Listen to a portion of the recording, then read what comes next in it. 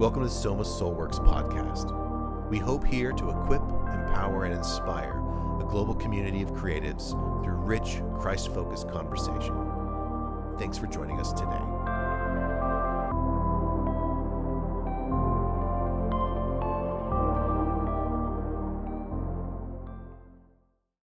Start this, and then Chris, if you're starting this. Okay. Since I haven't been on the show for a while, do we have any different bumper? Otherwise, we just say the normal welcome to the podcast. Is that still legit? Yep. Okay. Yeah, introduce them and give them time to respond so people can associate their name and their voice. Okay. Good afternoon, morning, whatever you are, evening. For us, it's afternoon. This is Chris Skaggs on the Soma Soulworks podcast. I'm joined in Hunter's Place right now with Samantha Riff. Hello. With Aaron Maritet. Hello. And me, I'm Chris Skaggs. So before I get into the topic, I want to look at everyone in the room and say I am so excited that we have got to do this podcast, and it's not me all the time. Like, you have no idea what a like cool thing that is for me. So I just want to say, what's the word? Congratulations, I guess. It's awesome. It's something like that. On the same note, thank you for inviting me back. I'm glad I wasn't just ejected. Although that could happen without me actually knowing it. Anyways, here we are. Samantha had this idea of, we recently had a topic sort of like about, you said it just a second ago, prophetic something. Oh, prophetic art. I think. Yeah. And that led to this question of prophetic dreams. Like, how does that work in the Bible? And how does it work in our lives? And maybe that's how or if it should work in our lives.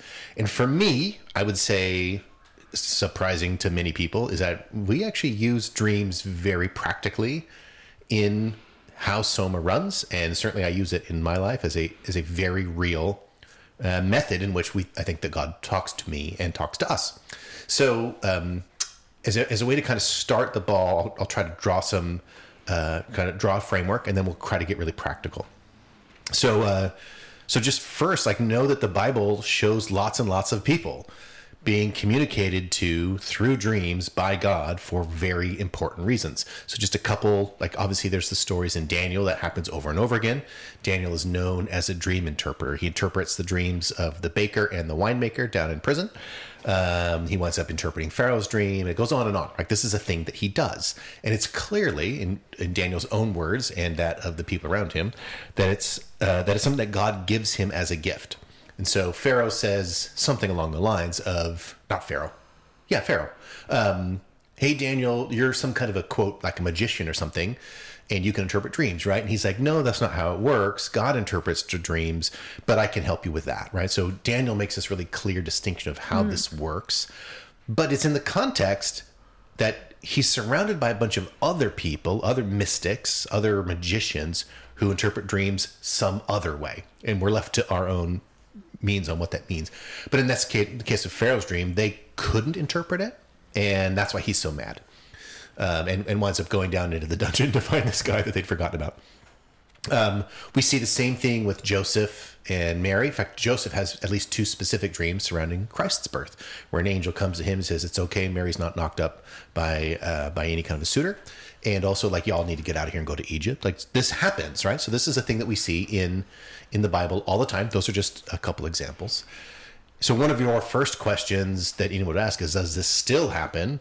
And a foundational piece of Soma culture is like, yes, it does. And so we don't believe in cessationism. And you don't say foundational lightly, like kind of very literally foundational. This is a big deal. Like, hearing God's voice is central to how we try to operate. And this is one of the ways that people hear. So for anyone who's freaked out about this, let me just suggest, like, this is totally, utterly biblical. And I mentioned, just because kind of before we were chatting, it's not, however, it's worth saying that there are other ways to interpret dreams that are not biblical, right? There's sort of the, for lack of a better word, sort of the supernatural, witchcraft, whatever term you want to use, basically the non-biblical way of interpreting dreams. But more to the point, like, don't throw the baby out with the bathwater. So I will tell a quick story to set up a real example. And then at some point here, I want to move to a dream that just happened for us corporately very recently. So this is many, many years ago. we were trying to work out our contract with Random House and Redwall. At one point, we had the opportunity, I should say, the moment was like, this could go really sideways really fast, and it would be really bad for us. And we were scared. We were totally scared, like, what should we do? Should we just kind of put our tail between our legs and run? And God gave me a dream in which I was in a car and the planes crashed, and I've told the story before, but blah, blah, blah. We wound up interpreting that dream to mean, in the long run, we're going to be okay. Stay the course. There's all this kind of sound and fury, but it won't hurt you. And we made a very deliberate choice then to not basically take the money and run. And we stayed with the project. We felt like that's what God was telling us to do. So with that as a context, and not just that we interpret dreams, but that particular dream in context, I want to come forward to just a couple weeks ago, maybe months ago now. It's months ago now. It's months ago now. It's been a busy fall and winter. Aaron had a dream. Do you want to share that dream? Yeah. So the surrounding context of it was that I had this dream. I didn't think anything of it, except for it was one of those dreams like, hey, I can remember it. That's cool. But the first thing that was on the agenda that day was coming to a meeting with the leadership with Soma to talk about the coming season and the next couple steps of stuff. And as we're just getting settled to start the meeting, Randy asked me, hey, do you think of visions or dreams? Which one do you find yourself drawn to? It's like, I don't really have dreams, except for last night. I had this dream where we're in my parents' backyard, just and we being the Soma company, the people there, were there, and we're kind of just hanging out, party, like low-key party kind of thing. And then a couple of us look up, realize there's this lifeboat, like a lifeboat, it was a blow-up one, falling from the sky. Not sure why, but it also very distinctly didn't fall into the yard with us. It fell downhill because my parents' house is on a hill. So it was distinctly downhill away from us. But we noticed it. It was important. And then we realized that it came from a airplane that had exploded. That debris did fall into the yard that we were in. And from there, there was some panic, some adrenaline of, are we surviving this? Almost a couple pieces of debris almost hit us. And then realizing that in the way that dreams sometimes do this, the dream logic of, that the airplane parts kind of shrunk to fit in the yard. When it really shouldn't have. Yeah. But that is the gist of the dream of that was had. Overall, we're okay. Close call, but we're okay. And also very distinctly, that life raft was not for us. That was something that I still feel very strongly about. Because afterwards, as we started, I brought this then to the team and was like, I actually realized, I think this is about us, because I remembered being told about the dream that Chris had told us about. It was like, hey, and for those who don't know the complete context of that dream, there's two airplanes in the sky that end up hitting each other, exploding. Right. And it was like, this is kind of similar in that sense of Soma afar, observing this event, and then being some kind of almost impacted by it, but overall safe. It's like, this is very similar. Yeah. Should pay attention here now that I'm realizing it, that in the context of, I don't have dreams. No, actually, I do have dreams that should be taken seriously. Yeah. So, but that was this dream I had, brought it to the team. And I like to point out that in context, because the meeting that we were about to have was frankly very positive. Like all the things were pointing in the right direction. We're super excited about kind of next steps. There's money, there's opportunity. It's really cool. And so this dream comes, and we're like, that's weird.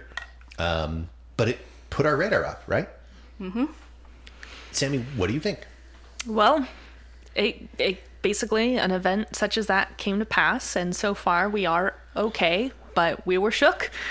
We're recovering, but yeah, it was scary. Just shortly later, and I don't mind kind of spelling some details. Okay. Shortly later, a company that owed us a bunch of money went out of business and basically didn't pay a fat invoice. We were left holding the check. We're like, oh my gosh, and that was a non-trivial matter. This is a 6-figure kind of a thing. Mm-hmm.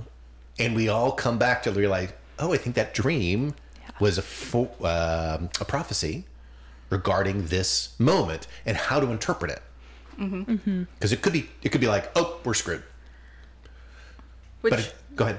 Which going in, like, after we had that dream, after we as the leadership had this meeting and briefly discussed what that dream could be, we did bring it to the team before this event happened. Yeah. We talked about it. We thought that maybe like one of the things that we've come to believe is that vehicles tend to represent companies. Yeah. That's one of the reasons why we think, hey, airplane blew up. That is probably representative of a company. It also very distinctly didn't feel like there was people in that plane, except for it was an object that blew up.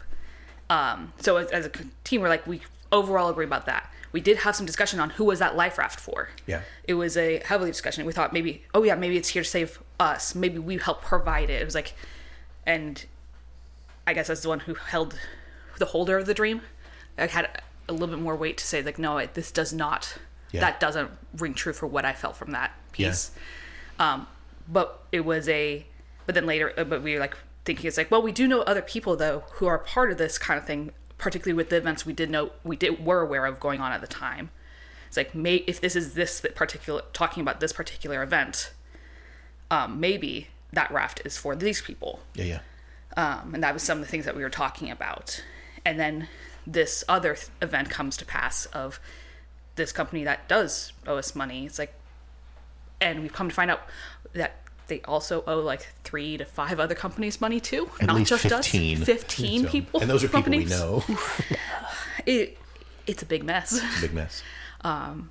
But it's interesting how that then like it both changes the context of the dream, but also didn't. Like in some ways, like, no, this fits really well. Yeah. And it's a little bit scarily well. Sammy, there was something you kind of nodded towards earlier, and I'm curious, as someone who comes into now it's been several years now, but you come into the company, and at some point you're like, that company's making strategic decisions based on dreams. How did that work for you? Well, I know I'm not going to be representative of the general populace because I grew up with an interest in dream interpretation, and I didn't really have a lot of like people that really, my nobody in my church like really put that much merit or had like advice in that regard.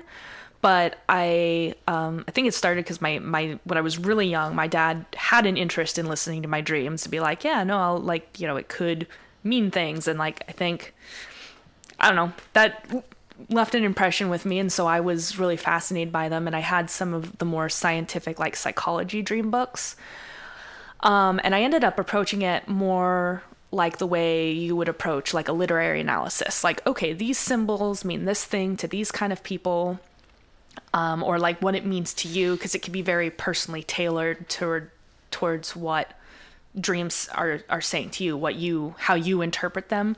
And that's definitely more of the psychological side of things, of more like, and for me, I have learned to distinguish that there's a different feeling, and I get 2 different kinds of dreams. There's dreams that are my dreams, that are ones that are like sort of internal processing of my day-to-day life, where these techniques come into play, where it's like, okay, I have this association with these things and it's meaning this. So it's probably just kind of like me processing the stress of this thing and this other thing, or this event, or, but then there's this other type of dream that has a different feel entirely, of where like, this is saying something, but this is not something that it's something deeper that I need help interpreting this. Like, I need somebody else, or I need to talk with God and be like, okay, what does this mean? Not just what do I think it means? That's a great thing. This idea for anyone who's kind of thinking about this. In my experience, and it sounds like in yours as well. And Aaron, you said the same thing. Like, prophetic dreams, as far as I can tell, they just feel differently. And so I am not of the mind that every dream is a Jesus dream, but the ones that are feel differently, and I somehow remember them much better. Yeah, that one I was talking about for like whatever it was 15 years ago, like I still remember it really clearly. And maybe that's because I've thought about it and told the story. Like, maybe it's because of that. But even in the morning, I was like, that was different. Yeah. And it's like definitely good. Like, if you have that sort of thing, like, start writing them down. If you feel like, oh, well, I never have dreams, or I never remember my dreams. Like, one, you do have dreams. And it's a skill. You can practice it. You learn it by like actively trying to remember them.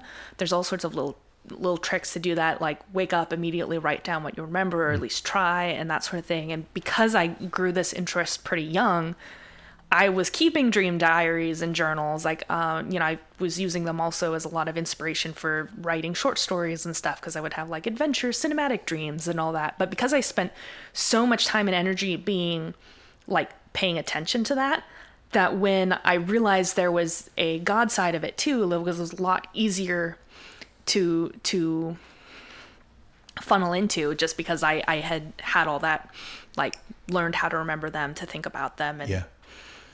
There's I don't know if we'll have a chance to talk about it for time, but one of the things that I want to just draw out and put a link in there is that there's a fellow who he's dead now, but his name was John Paul Jackson, and this is just fairly recently, so he passed away a year or two ago.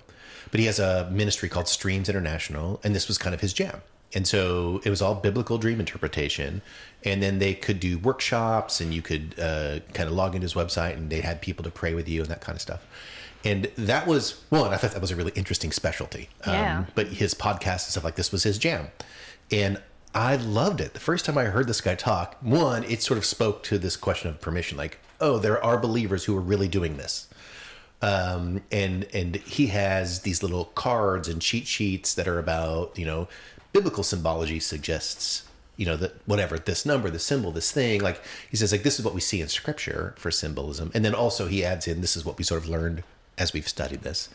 But he'll contrast it, for example, to psychological things, where in a Freudian context, this same thing, they think it symbolizes X, right? So they'll talk about like a cigar may be sort of a phallic symbol, like this is a sexual repression thing, like that's kind of the Freudian thing.